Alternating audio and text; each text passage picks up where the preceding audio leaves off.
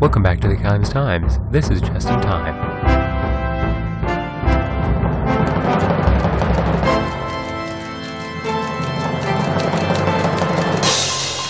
We brought you the headlines previously about a gurgling man and one Joe Ginebra.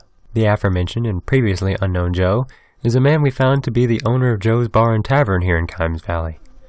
This was unexpected for us at the office, as we hosted our bi-weekly poker games there, and I'm sad to say I typically lost every time. I guess there's no chance of me winning now that we no longer have a location to play.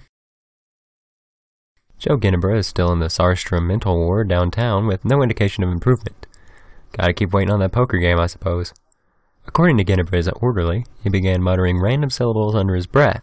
This was reported to be, quote-unquote, the same muttering the drowned man had been slathering out of his foaming maw, says the responding police officer of the latter scene, Howard Hannibrook.